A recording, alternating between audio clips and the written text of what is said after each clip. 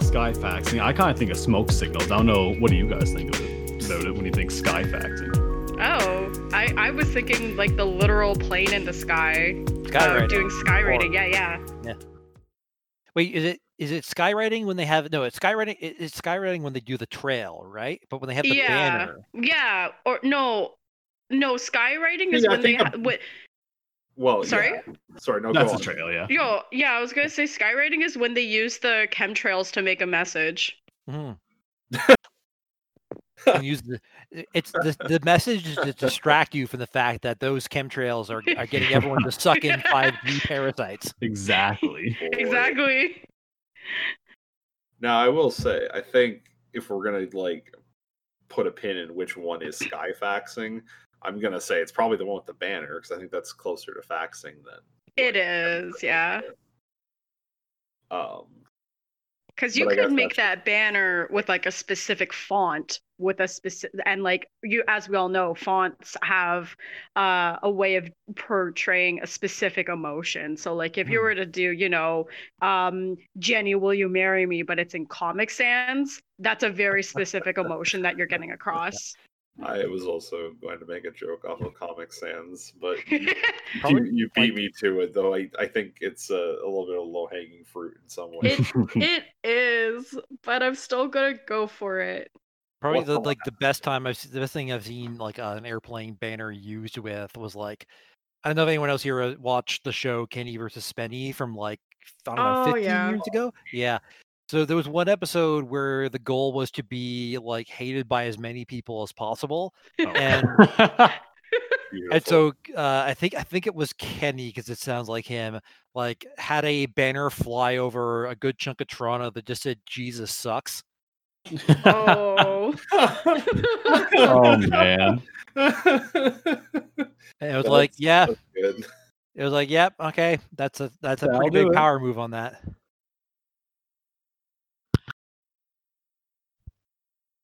I feel like we've like as a society gravitated away from the rich potential for fucking around with people with like skywriting.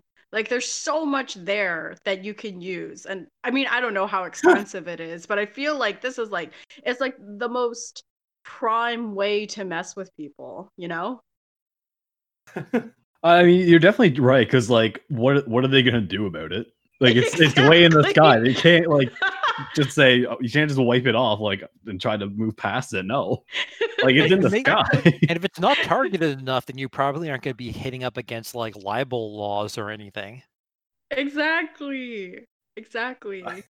I'm really glad that our show has become a platform to really speak out for the lost potential in skywriting in today's society. I'm glad we could serve that need and help further that fill that great cause.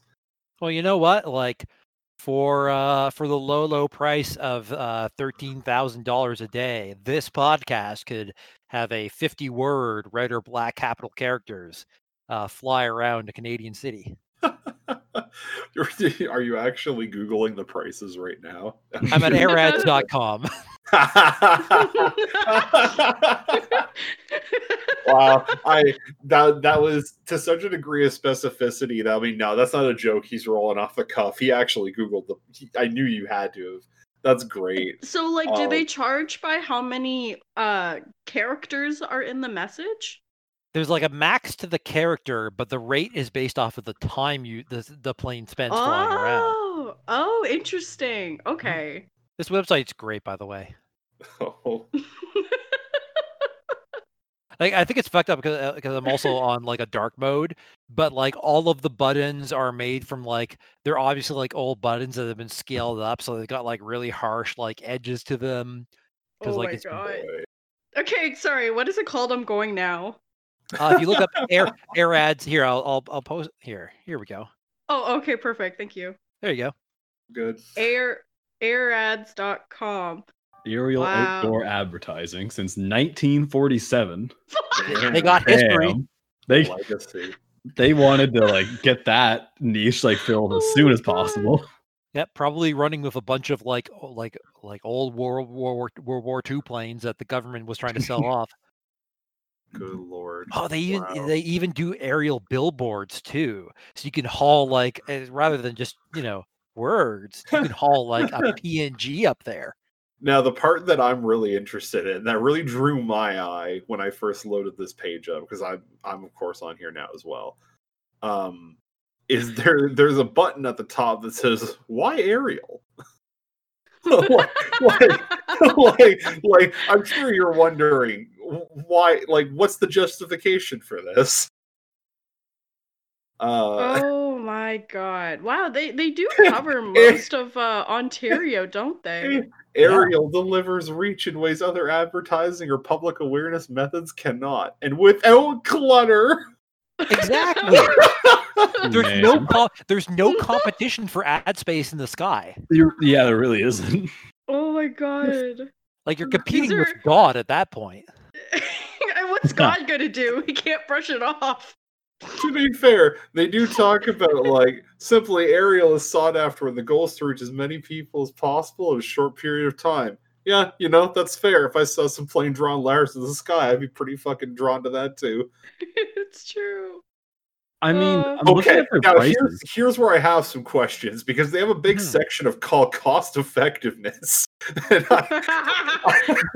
I somehow can't believe that you could ever have the gall to argue that there's a cost effectiveness to ordering skywriting. 100%. Like, I'm looking at some of these prices. This is way more expensive than I thought.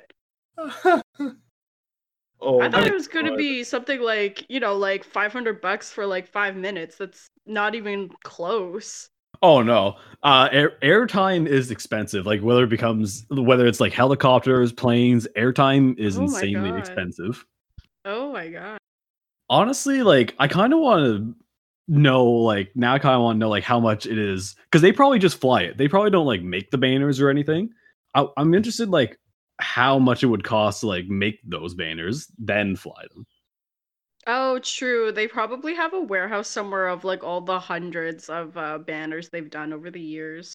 Surely they throw them out. Oh man, there's like a collection person for everything. Like there's the person who like collects like old like cars on their lot. Yeah. Like, there's gotta be someone who just has like an old barn or warehouse that's just like full of old sky banners. I believe that. Yeah, they just have them just draped from the ceiling, and they every once in a while just walk through with their arms upstretched, let all the banners brush them to gain power from advertisements from times past. Oh my god, you can get and rent a remote control blimp with the ad on the side. A remote control blimp? Damn. Yeah. Okay. I closed the webpage. I'm gonna have to reopen it because I need to know what that looks like. Where is this? It's on the main page. Just scroll down a little bit under like as you keep scrolling down, there's eventually an option underneath all of the signed ones. Like towards the bottom there's blimp options. Oh yeah. Remote control blimp. 8 models to choose from. Yeah. I mean, $5,500 for a remote control blimp. That's not bad, honestly, for a full day. I guess so. I do have to. I did notice a spelling mistake. It says quite electric instead of quiet electric. So I don't know. Maybe they were going for the idea electric. That it is quite electric. Oh man, digital leaflet capable. So does this thing like shoot out bits of paper at people? That's kind of intriguing. Probably, I hope the premium. I'm looking at this and I'm not seeing it, but I'm hoping this somewhere. Oh, premium drops capable. That implies you could attach a T-shirt cannon or like a Subway sandwich cannon. Oh man. Sorry, hold on. Scroll down below the remote control blimp. There's a straight up airship blimp Zeppelin. Guys, those 3 words are totally different, and they needed to all be in that same sentence. Oh my god, the cost of 1 week is like more than a lot of houses. Damn. Jeez. Though I do like the idea of how the one there was the one bullet point on the remote control blimp where it says the premium drop cable. I would like to know what medium grade drop capable me? Yeah, that's a good question. Probably like a degree, like a chance of maiming at that point. I think like for sort of like that reason, t-shirt cannons aren't a thing anymore, because you could really like knock someone's eye out with them if you're standing too close. Oh yeah. Like I mentioned it, but like I don't know if this was used in many other places, but I think it was one of the times I went to an Ottawa Senator game with Zoo like years ago. Back when Canada Coach was running like buses of people from here to Ottawa. But there was a point where they were actually shooting Subway subs out of like a t-shirt cannon. Shut up! What? No, 100%. Like they it was the only time I've ever seen that. And like predictably they fired one that just missed everyone and like hit the concrete above one of the entryways. Someone get showered in like subfillings. The wrapping was really extensive. It just made this like wet sound. And it was just like, oh, it was amazing. That's so funny. Holy fuck! Wow. That's so poorly well thought out. It was so dumb. Oh my god. That's so fun. So like, did they just have a cart of these subs and they were going to keep reloading them, but then after the first one, some guy's probably running in like, stop, like, don't. They fired like 6 of them out there. And then, like, I don't know. Yeah, like I don't know if they had like more people in other parts of the stadium. Like I was eyes glued. Yeah. Yeah, I would have been too, for sure. Oh my god, that's so funny.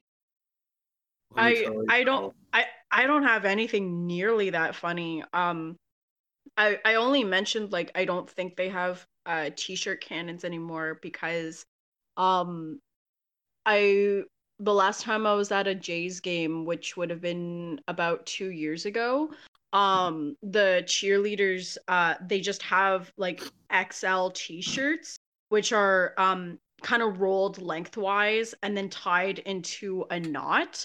And then they just take the one end and sort of like whip it above their head and then like launch it into the stadium.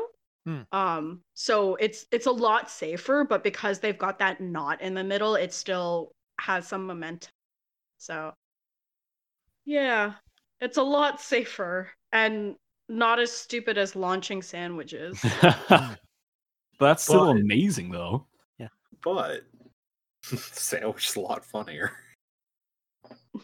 Yeah. It did make it for a good story. Yep.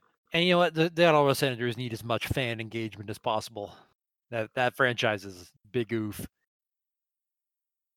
You know what else is a big oof? I really let this cold open get away from us, but welcome to Balcony Banter. It's episode 24. The show where we talk about flying sandwiches and renting blimps. And today we are joined by a nice duo with us. We have Invisifly and Didgeridoo. Yay! That's me, Stu. I'm Stu. I'm flying like a blimp. Call back. Wait, it's come back around. Woo! Yeah. Okay, no, but that's like coming back to like you've just left your friend's house and then you like pulled back up like 2 minutes later. Like, oh man, it's so crazy I'm back here. It's been such a long time. Like you never expected this. Oh boy, how you guys doing this week? Pretty good. Yeah, I'd say I'm doing pretty good. Yeah. Not bad. I mentioned before this I had my head slightly damp because I cleaned my headphones today, and the ear pads just refused to dry properly. So I'm in damp head mode for this here podcast. Okay, it was pretty funny though when you said, "Can you guys hear me all right? I just finished cleaning my headphones. I'm just glad that they work. I am a little damp though." Yeah. And then you left it at that and didn't give any other explanation. No other context needed. Yeah, I need to keep myself as a man of mystery. That's like the greatest mystery that draws everyone in. Like, oh, why is he damp? Why is Stu damp? That should be the episode title. Why is Stu damp? Listen to find out. It's gonna be now. Oh my god. I can't say I'm drinking or partaking in any drugs. I just have a bubbly, a lime bubbly. That's all I wanted tonight. You mean a buble? A buble. I have a buble. If anyone's seen the commercials with the bubbly tea and Michael Bublé. It's all YouTube wanted to show me for like a month. Yep. I have seen a weird number of those ads too. They must have spent a fortune on that because, yeah, I'm pretty sure like everyone's seen at least one of those ads. I mean, I gotta believe that they didn't really have to pay Michael Bublé that much. Not really him. I just mean like to show people. But yeah, I wonder, he probably got a decent deal out of that. I'd imagine. I'm sure. I'm sure he's getting paid, but I don't know. I also don't see a lot of people talking about Michael Bublé these days. I kind of sense a little bit of looking for relevancy in today.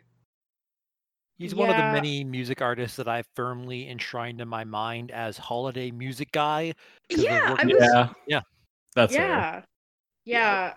I was gonna say that like Michael Bublé is very much it's time for the holidays sort of voice. And I don't know, there's always those like jokes and memes every November 30th where it's like December is coming, Michael Bublé is emerging from his cave now.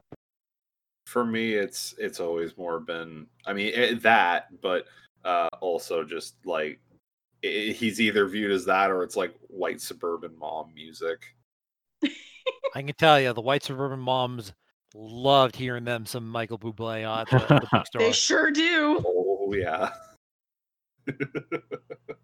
Oh god. I don't know if there's really anything that like I dislike about Michael Bublé, but I don't know. I wouldn't say that I necessarily like there's anything I actually do like either. It's just like he's just there. A very neutral mediocrity, I guess. Oh. It's like the McCain fries of music. Well, yeah, there's nothing really wrong with it, but it's very it's white. Also not like it's not going to keep you coming back. Yeah. Yeah, I would say that I don't mind his music, and if it happens to come on like the radio as I'm driving to work, then I'll be like, yeah, I will listen. I don't actively seek him out, but I do really enjoy his music. I think it's nice, but it is very white suburban mom music. Yeah, I'm kind of in the same boat as Fly. Like, I won't seek him out, but like if he's on the radio or whatever, I enjoy his voice, so like I'll leave it on. Mm-hmm. Sure. He's not a bad singer. I certainly don't mean to say that. Oh, yeah. No, for sure. It's not even really to dunk on the guy. It's more just like I have this weird perception of it, and it's nothing I blame on the man himself. It's more just like I don't know. That's just what I have. Canadian Retail decided that he was going to be a holiday music guy, and he probably just hasn't been able to escape that, no matter how hard he tries. Yeah, he kind of got typecasted. Not casted, but like, you know what I mean? Just kind of shoved into that role. Yeah. Man, This is quite the host of topics we've been rolling with here today. Well, I mean, I was actually wanting to say something that I've been saving all week to spill out. Oh boy, it's kind of it's like a story time. It's a story, but also like a topic as well. So I have a whole new respect for TikTok now, honestly. What? Okay. I have a whole new respect for it. Were you lacking respect or just neutral? Well, see, I was the direction I saw today going. It kind of, it just has like kind of the what's the word? It has like the stigma around it that like people don't like it, but like a lot of people still have it.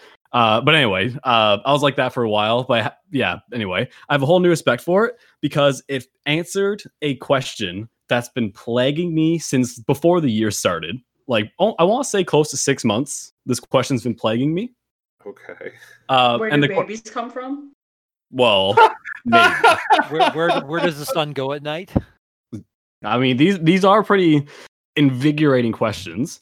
But one of my friends came to me a long time ago and said, "Hey, do you remember this scene from this kids show we used to watch. And like, yes, I remember that scene. Do you remember? And he asked me, do you remember what the show was called?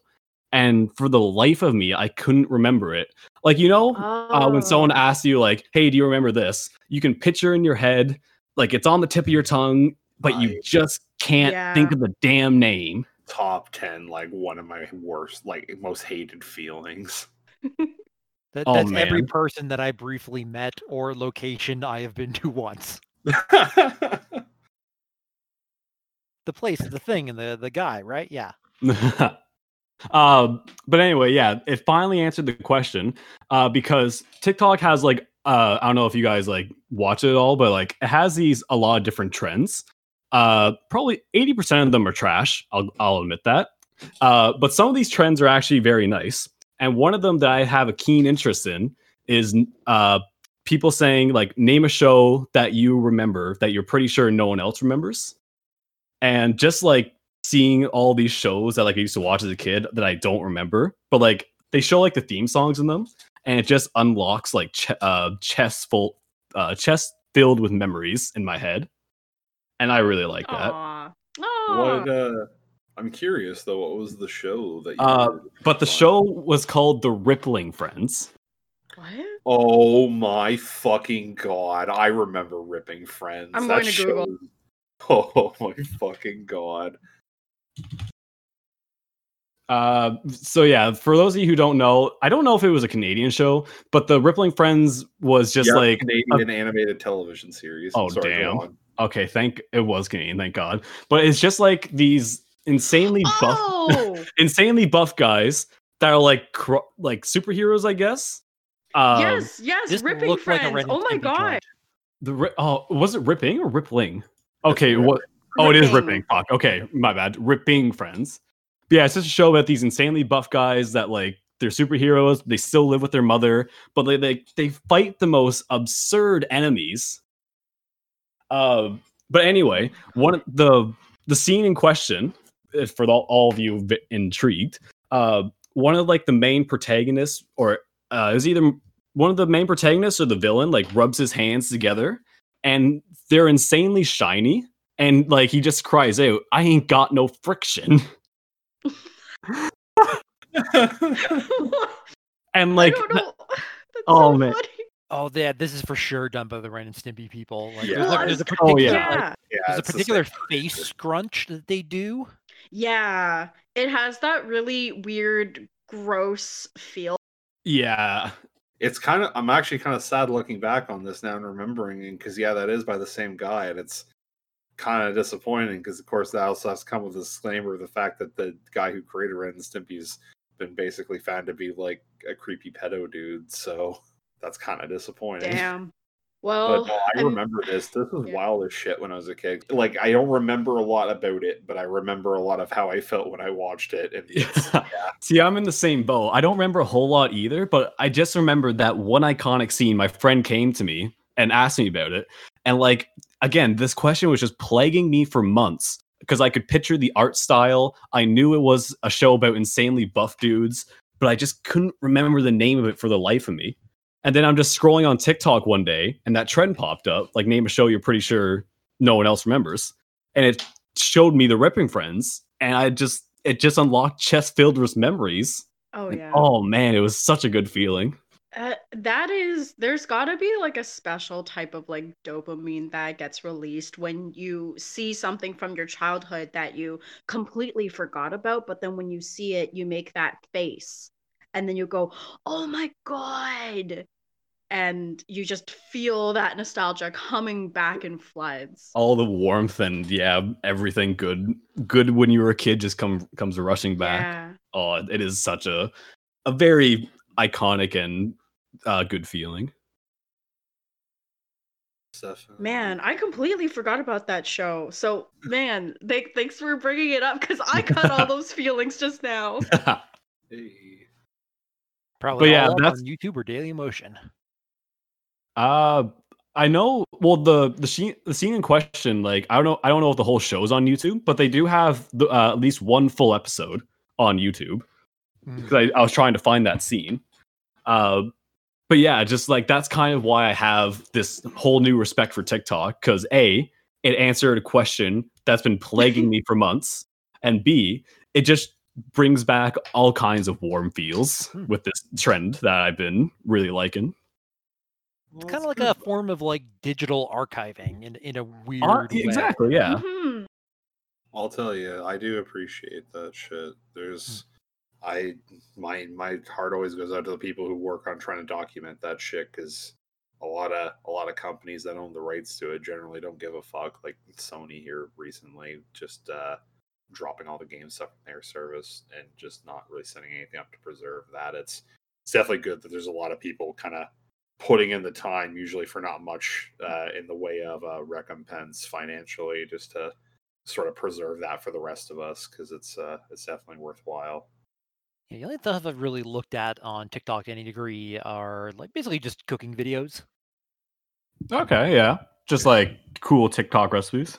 A little bit, yeah. Like not any of like the real curse stuff. Oh no. Yeah. more like, oh hey, how does this person make like a turnip cake? I'm like, okay, that seems kind of cool. I could try that. Yet though, you're the one to always post the cursed shit into our fucking Discord server. Sure does. Yeah, I like to keep like one of my early YouTube follows was a dude who just had like the most disgusting kitchen ever. And he had this personal theory that he put in one of his videos that there's this like big lie that the food companies are perpetuating on everyone, and it's that all tuna is secretly turkey. What you do is you open your can of tuna and you get a hairdryer out and you just zap that tuna with the hairdryer, and he's like, now it becomes turkey. And he didn't explain anything out more than that. He just hair dried this tuna can until like all of the moisture evaporated. So yes, I do enjoy some real cursed kitchen stuff. What the fuck? Yeah. I'm trying to understand like how you get yourself into a mental state hair drying some fucking tuna to produce turkey. This dude also like grill hot dogs on his like coil stove elements. He would grill his hot dogs on the coiled stove elements. Oh, I thought you were gonna say he was gonna grill them on like his like space heater or something. No, he did at one point put a hot dog in a toaster, which is like not the absolute worst thing you could do. Fuck. That's not egregious. If it was but it's pretty weird. Special, I could maybe understand. I think this is just a toaster. Oh my god. Speaking of toasters, actually, here's another thing I discovered on TikTok recently. Okay. Gotta get away from the curse as quickly as possible. I'm sorry, but I really have to say this because this blew my mind. Did you know toasters have crumb trays at the bottom? Yes. Yes. I didn't know that. I never fucking knew that. Are you serious? You just slowly open up the bottom of your toaster one day and like, I'm rich. It's like 8 rows of crumbs in there. Bees. It's like when you're checking the keef catch in your grinder, right? You got more in. You've stocked a bunch up in there. Oh man. Oh my god. Oh. That's, you know what? Okay, thank you for your bravery for coming forward with that, because like there's sometimes that thing where you think like, oh, like was I the only one, or is this something like, and then you think like everybody else does it too, right? And you think you're doing like the service and trying to make it a PSA. Thank you for your bravery. Well, that just blew my mind, because like that was like another trend I saw on TikTok for a while. Just people like just first time discovering that toasters have a goddamn crumb tray. That's a interesting trend. That there's enough people out there who didn't know about the crumb tray for it to be a trend. What was that? Crumb tray. I can't talk good. I don't talk good. You know, you need something to catch all of it, you know, when it I think no. I think if there's an I don't know if this is a road we want to go down. particularly turgid road. That's fair. It definitely would be, and probably similarly damp. Oh. I can't hear, but I'm nodding. Oh. Oh boy, this is good. Okay, this is dangerous. I'm gonna change topics. Unless you had more to talk about the toasters. Oh no, that was just the only thing, because like it just blew my mind. I'm like, holy fuck, there's a tray under here. I'm very happy that you can now clean out your toaster. I thought the crumbs just built up until you had to get a new toaster. Nah, I'm just joking. Oh, I actually read there was a thread on Twitter actually, and that just reminded me. The prompt was, what is the most how do you not know this thing you've ever seen? And this guy said he lived with this roommate where she didn't know that you could empty out vacuums, and she just threw them out every time they got full. Man. Oh. Yeah. That's there. Okay, I have I have like a logical line of thought where that could make sense, where like people do that with like printers, because Yeah. What? Because it's more, a lot of times it's more expensive to get new ink for printers than it is to just get a new printer. Oh, yeah. Okay. So I don't know if this is true for this case, but I could see someone who's used to replacing printers going, well, the vacuum's full. Gotta get a new one. Yep. Fair. Okay. Well, I think we've reached a point into the topic for tonight. Because I think 3 out of the 4 of us have done research and watched a show to talk for tonight's episode. This is fair. And home cleanliness is a very big part of that show. This is true. Yes, exactly. Beautiful, beautiful segue, Stu. Yeah. What show is this? I'll apologize to you, Bees, because I probably should have briefed you on that beforehand, but I also didn't. This sort of came together as a plan a little bit organically as the day went on. And yeah, basically, it is an anime called Way of the House Husband. Okay. And I will let Fly take it from there. Okay, perfect. So, I thank you for letting me go first, because there's actually a couple of things that I wanted to talk about that I think, because I know Big B, you and Stu, you both have a lot of things that you want to say about it, and I think it's really important that I just jump in here with a little tidbit, because it might actually affect what you end up saying about the series. So The Way of the House Husband is a series about an old Yakuza boss who has quit the lifestyle and has gotten married and is now living a nice domestic life where he is a house husband for his working wife.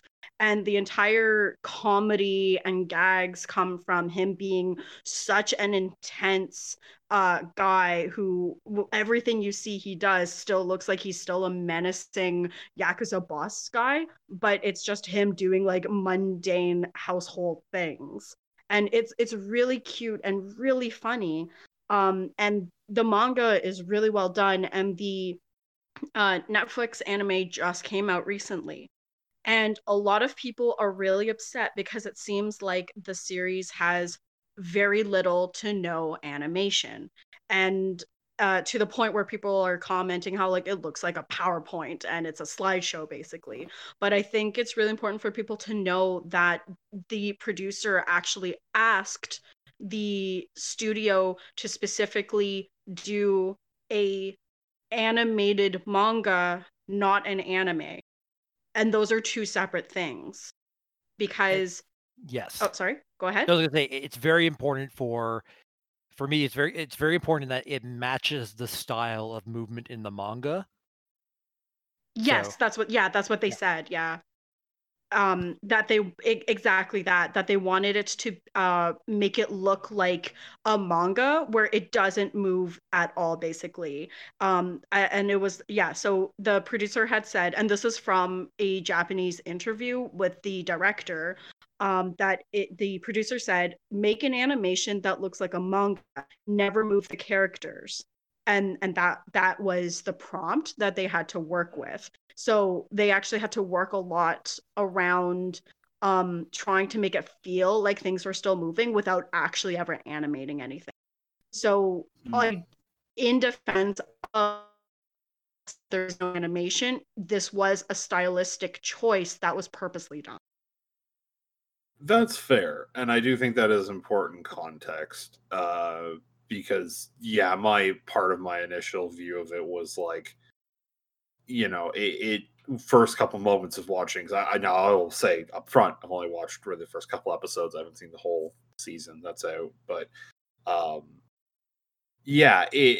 it definitely seemed very faithful to the manga, but it almost was, in my mind, obviously a bit too close, at least in my initial view, because it was like barely an anime, or at least in the sense that there were clearly like points of animation. I can see where they had that there, but I didn't really read much about this before jumping in, so I was just expecting this to be a typical anime adaptation, which obviously is not what it is, but it clearly seems that there was more intent behind that than I initially had assumed. Because it's definitely very well drawn, and that was something I did notice. Like the artwork is still very, very good. Just it doesn't look, even though it doesn't have a whole lot of frames of animation. It is a lot of just still imagery at points, or particularly stiff animation in some areas. Just thinking of the second episode when he has like the hula hoop and stuff, it feels kind of there, but it definitely felt like a manga moving, and like kind of like a animated manga, like as you said, which I can see that they definitely achieved what I think they were going after. I just think it's one of those things that because Netflix brands it as another anime for their thing, as part of like their whole like official, produced anime stuff. At least for this Western release on their service. I went into it without having done this background reading on it, very much expecting like a typical anime, and I think I was kind of thrown off by the fact that it wasn't that. Like the first 30 seconds of it have you kind of like looking at it and going like, oh, what is this? And like it's just like this switch, because I hadn't really seen anything of it beforehand.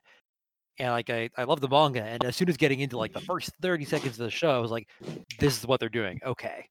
And like it really clicked for me.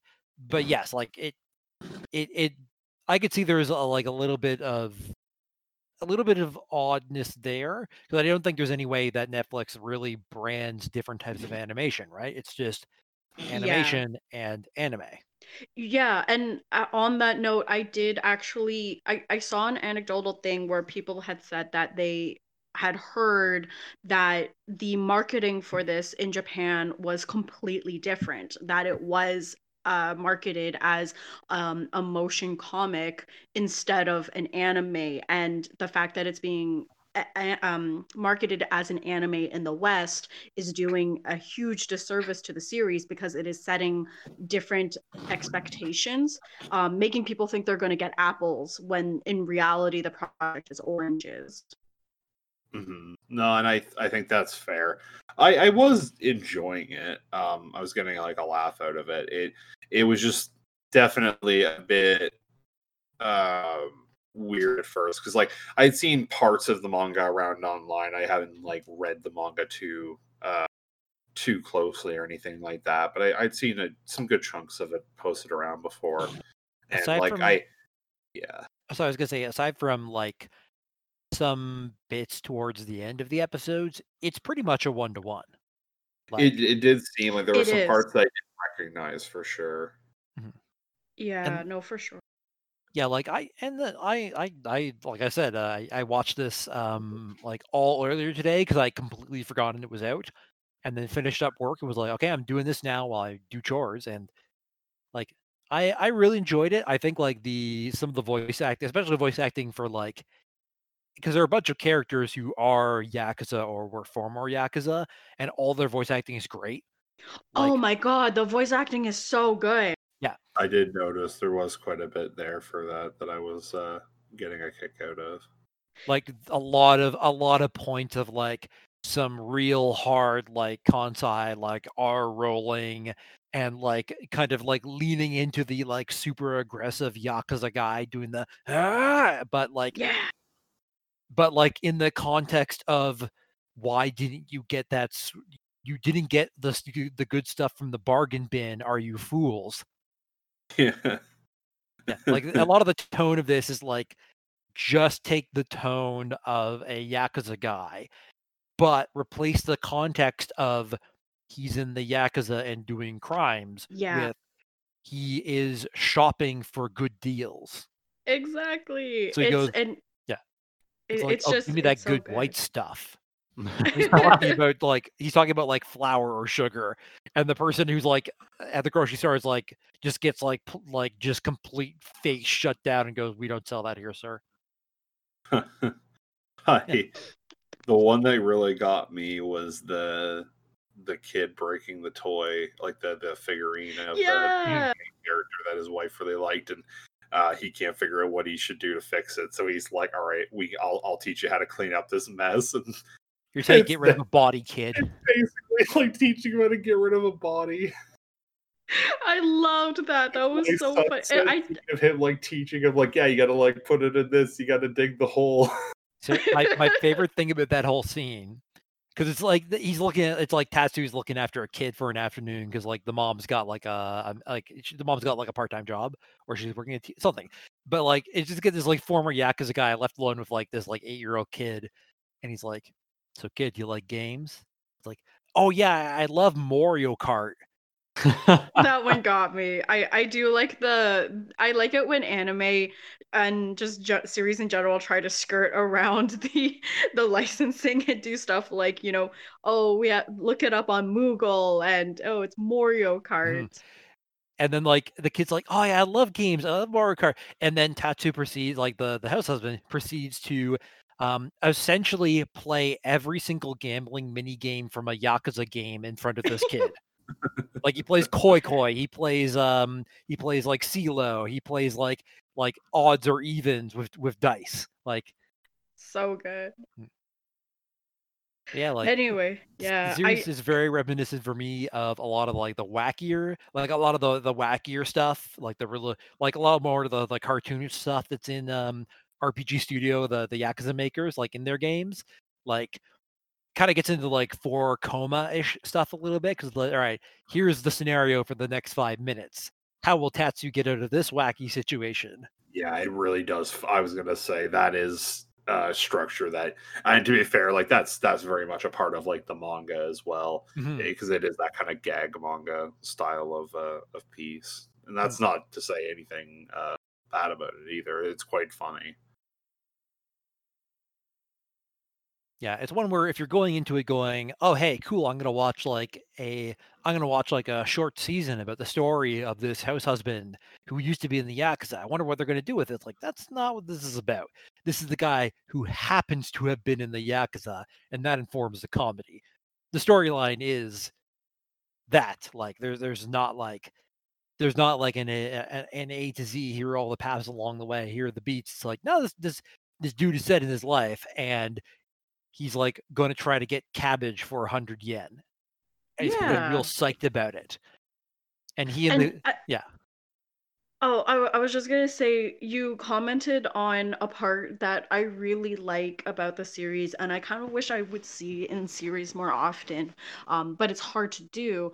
The idea that the series feels like it's taken place after the series we were supposed to watch, right? Like there's a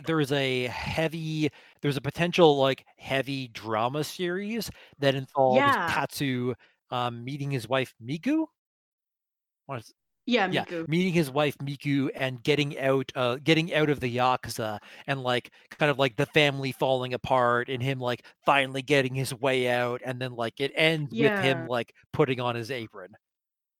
Yeah, exactly. Where he had to have like a huge thing and a huge story arc of like realizing like, oh, maybe this life isn't for me anymore. I can be happy being a house husband sort of thing. It's the reverse of John Wick. Well, that's exactly that. Well, I would actually say it is like what John Wick should have been if his wife didn't have cancer, right? It's John Wick if the dog didn't die. If If his the wife dog went into didn't remission and the dog lived a long and happy life. Yeah. But the dog wasn't happy. Spoilers for John Wick.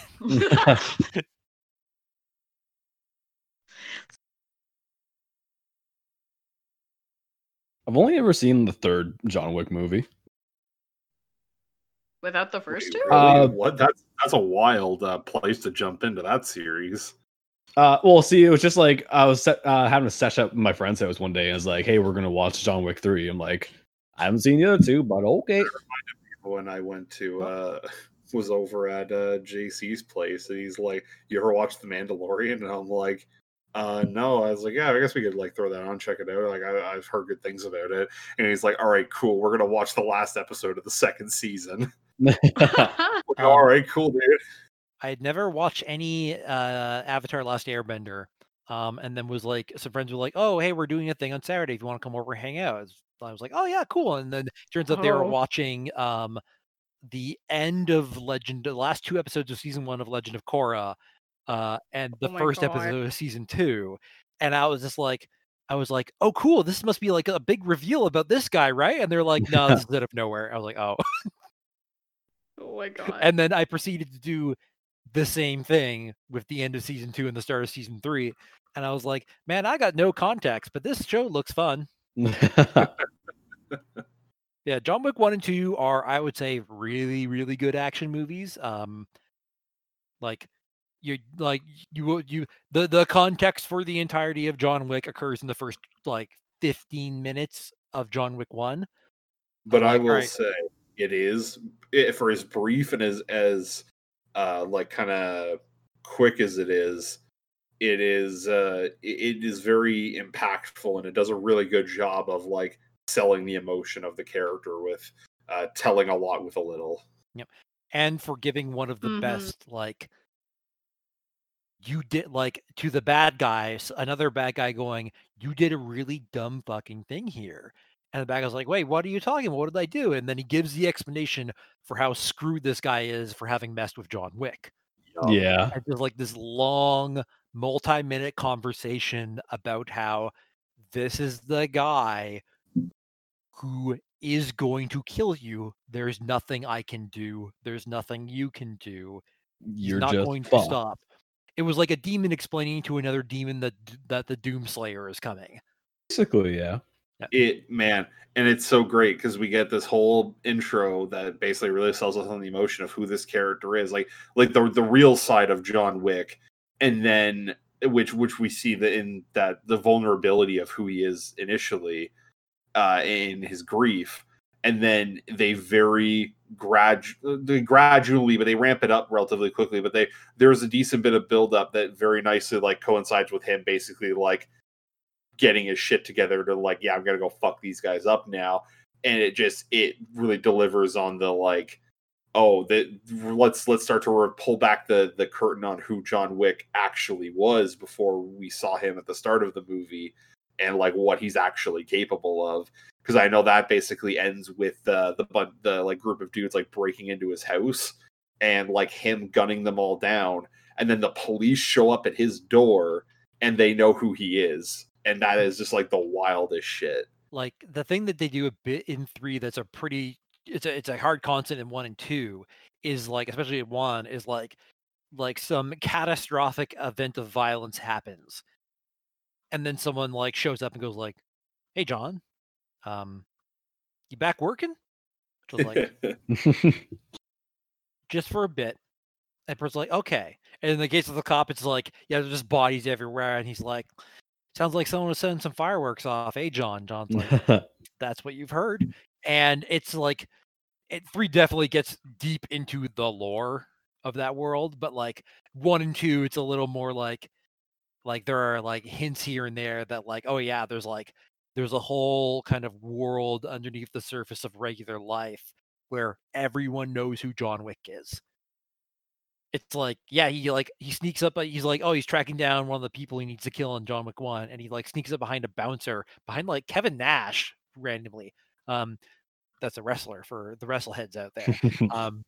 But yeah, like kind of like just points a gun in his back, and then like the random bouncer looks over his shoulders and says like, "Oh, hey, John." Like everyone knows him, like infamous guy. Yeah, I do love those movies.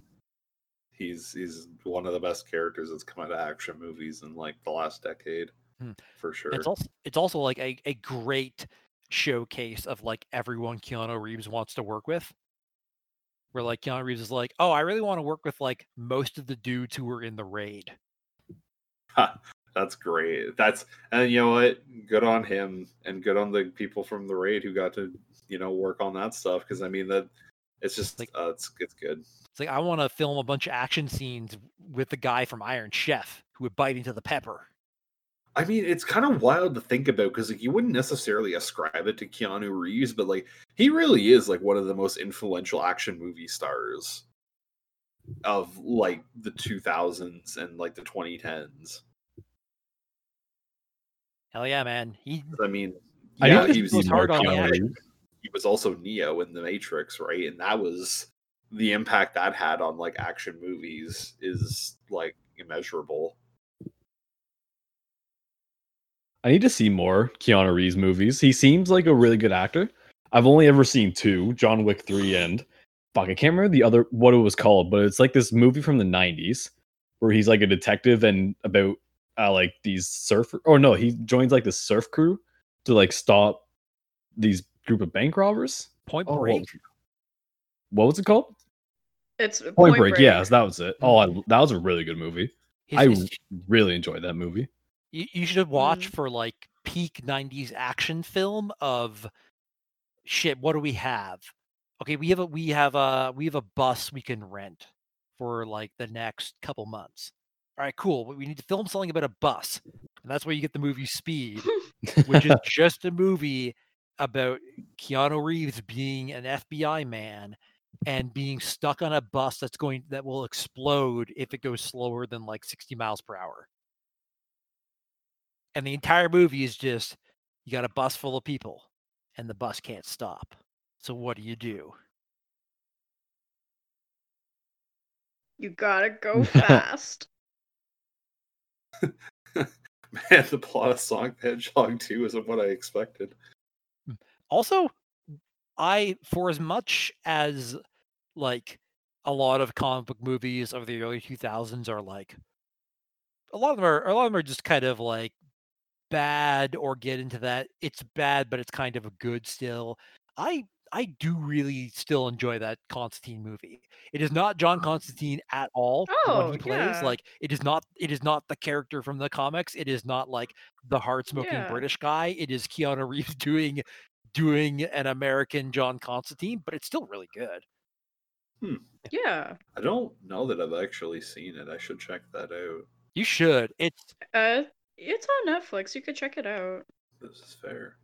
Yeah. Well, if you've ever been a fan, it's got one of my favorite Piotr Stormare. I think that's how you say his whole name. Peter Stormare. Like it's got one of his like best roles as just evil guy.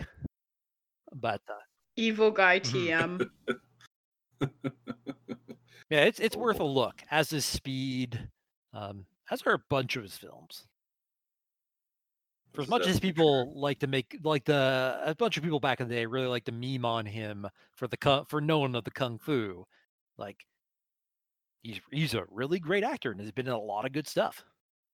This is definitely true, and yeah, I mean he's definitely recognized at this point. I would say, but everybody loves Keanu now. It's kind of like if you're memeing on Keanu, you're kind of just like. You're just asking to get shit on by a lot. Get memed on yourself. Yeah, really. That's the meme at this point. But no, I mean, we're getting Matrix 4, so this is it's happening. It's happening. But while we're talking about recommendations, we should probably head over to our shout out corner for this week. And I think, given what we've been talking about, my recommendation for this week is, since we're talking about wild 90s movies, go and watch Hackers. Oh man, classic. Oh my god. I hadn't seen that before I met my boyfriend, but we had a movie night one night, and he showed me that. And as someone who works in the IT industry, this movie is complete utter horseshit. But it has such a stupid fucking style to it. And it holds it to such a degree. Like, it has such a like fantastical view of what like being a hacker is, but it's so brilliant. It's awful, but it's also amazing at the same time. It's so campy, but it's so good. Like, there's a scene in this film, just if you haven't seen it, where they arrange with like between like the main like hacker group and the like pseudo hacker dude who's working for like the big corporation that's like the evil antagonist of the film. They're like organizing this like drop with him to like give him some like important hard drive or something, and like as they're like there to like hand off the drop, he like zooms by on this fucking skateboard while he's wearing this like weird fucking suit and everything. Like, it's just it's like as though like that's the shit they do. Like, this is like the way it is. He's like a rich grunge goth guy. Yeah, he started working for the man, and but he's way too old to even be able to pull off that style. Yep. Oh my god. I do love the like pseudo legit like phone hacking that they kind of illustrate to be like, wait, we need some actual real hacking in this movie. So let's talk about ancient phone hacking that did work back in the day. And then everything else is like, everything else is like, oh yes, here's the weird VR scape that are like, I don't know, like Cisco Soft 90s computers are hacking into from Grand Central Station in New York. It's a great movie. It's great. It's a mess, but it's a hot mess, and it's really fun. Yeah, it's soundtrack's pretty good, actually. I'll say that's one thing I'll say is definitely good. It's 90s as hell, but it's quite its choice. I got mine out of the way. Whoever wants to go next. Yeah, I'm gonna jump in and say I'm gonna recommend the first season of the AMC show called The Terror. Oh, wow, that's so weird. I was watching a YouTube video earlier today, actually, that was talking about the AMC network, because I watch weirdly random stuff like that on YouTube sometimes. And yeah, they were talking about how good that show was. So that's a strange coincidence in my day today. But go on. Sorry. That's oh no, that's fine. Weird coincidence, but yeah. So we me and Invisible Fly watched the first season and we just finished it.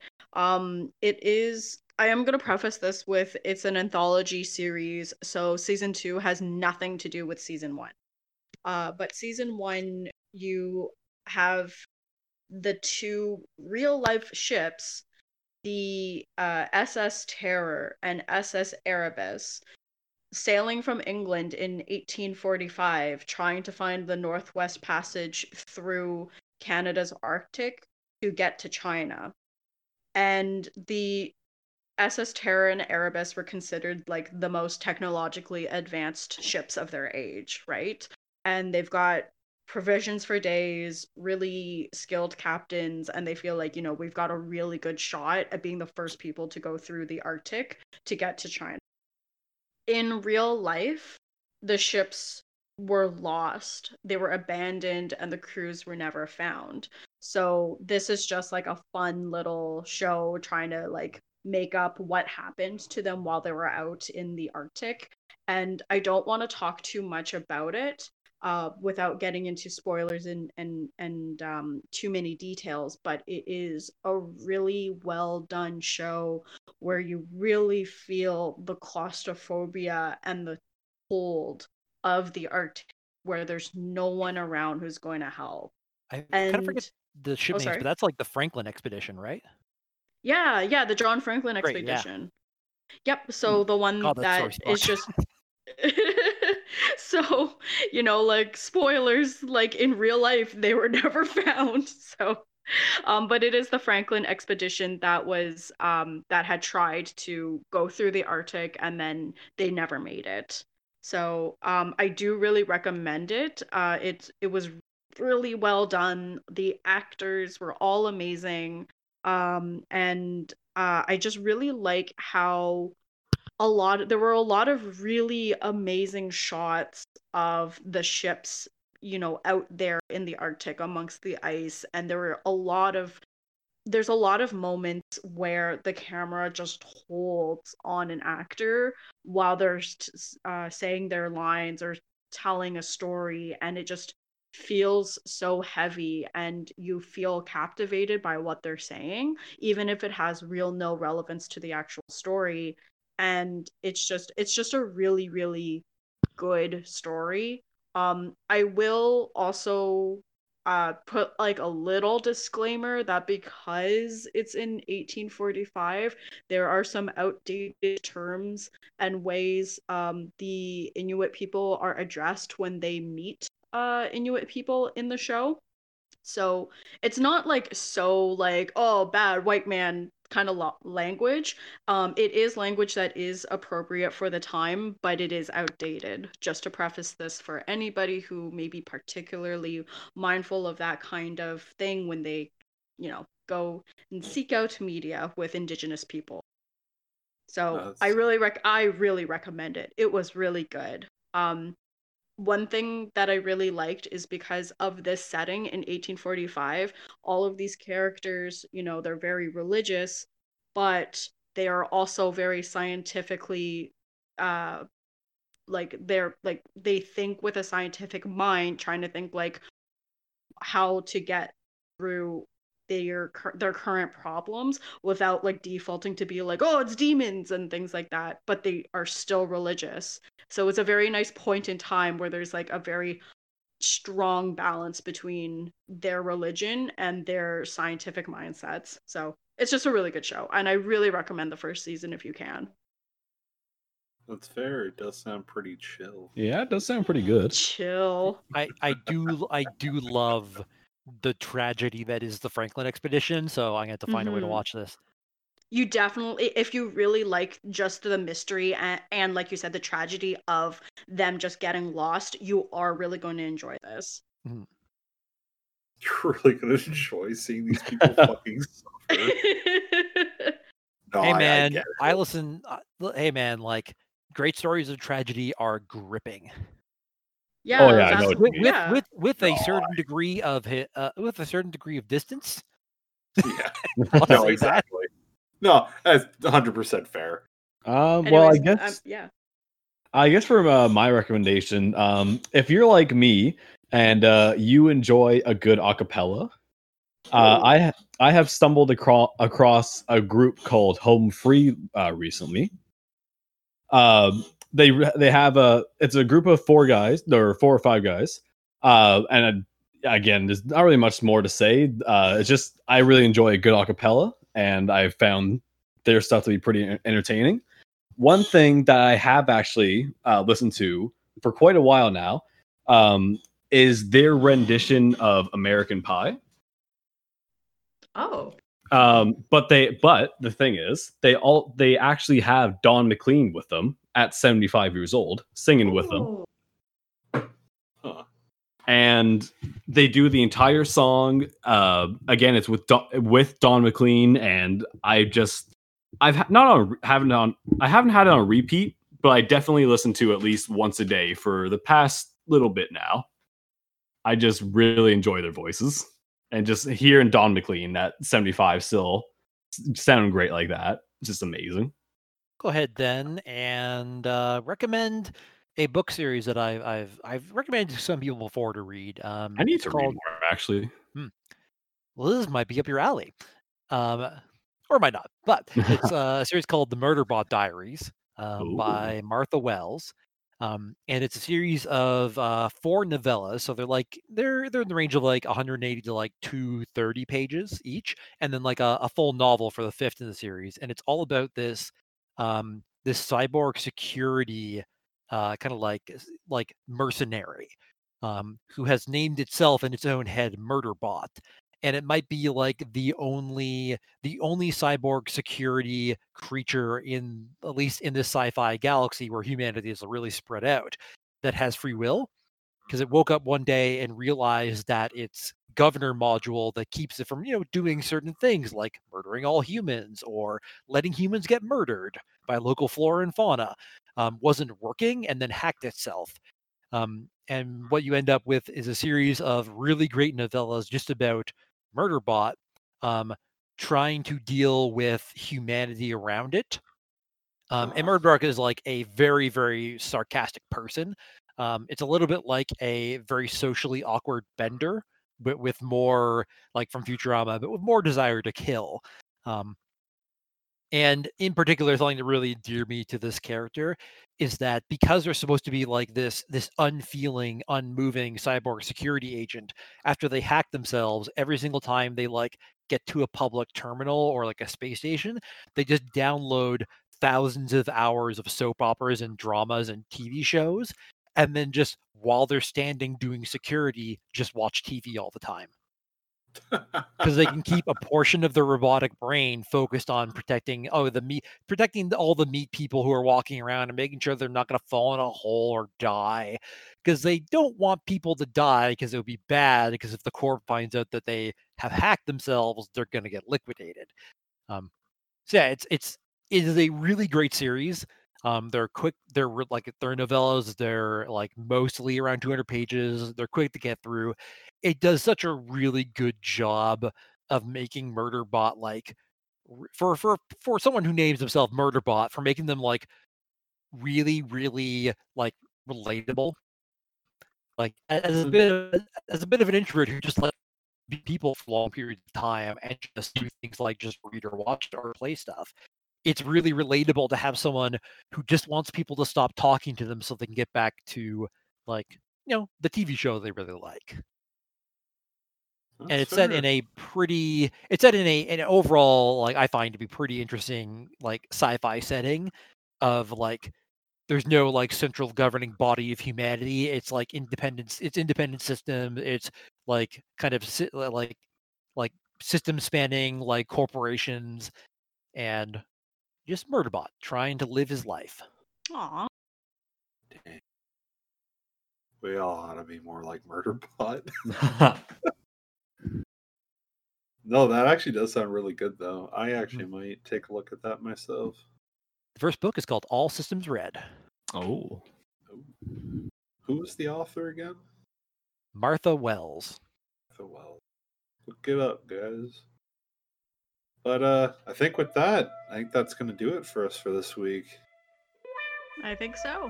Yeah, I think that's a pretty good conclusion for episode 24 of Balcony Banter. It's a good one, guys. We appreciate having you on. Thanks for having us. Good to be on. It's good. I like being able to come onto the podcast and push my skywriting agenda. Don't let Big Blimp take the skies away from you, everyone. Make sure to support Little Blimp. Small Blimpness. Support your mom and pop skywriters. But speaking of supporting, make sure you go and support Blackbird Bell. Go look him up. He is the one who provides our intro and outro tunes. Absolutely. Go look him up on Spotify, Bandcamp, SoundCloud, Twitter. We also have a Twitter as well. Balcony_banter. Beautiful segue. Give us a follow. Yeah. Post the dankest meme. Only the one, though. Only the one meme. Only the one. We have it. It's our greatest treasure. The dankest meme. Well, I've been Bigby. And I've been Bias. We'll see y'all next week here on the balcony. Stay sexy, folks. See ya.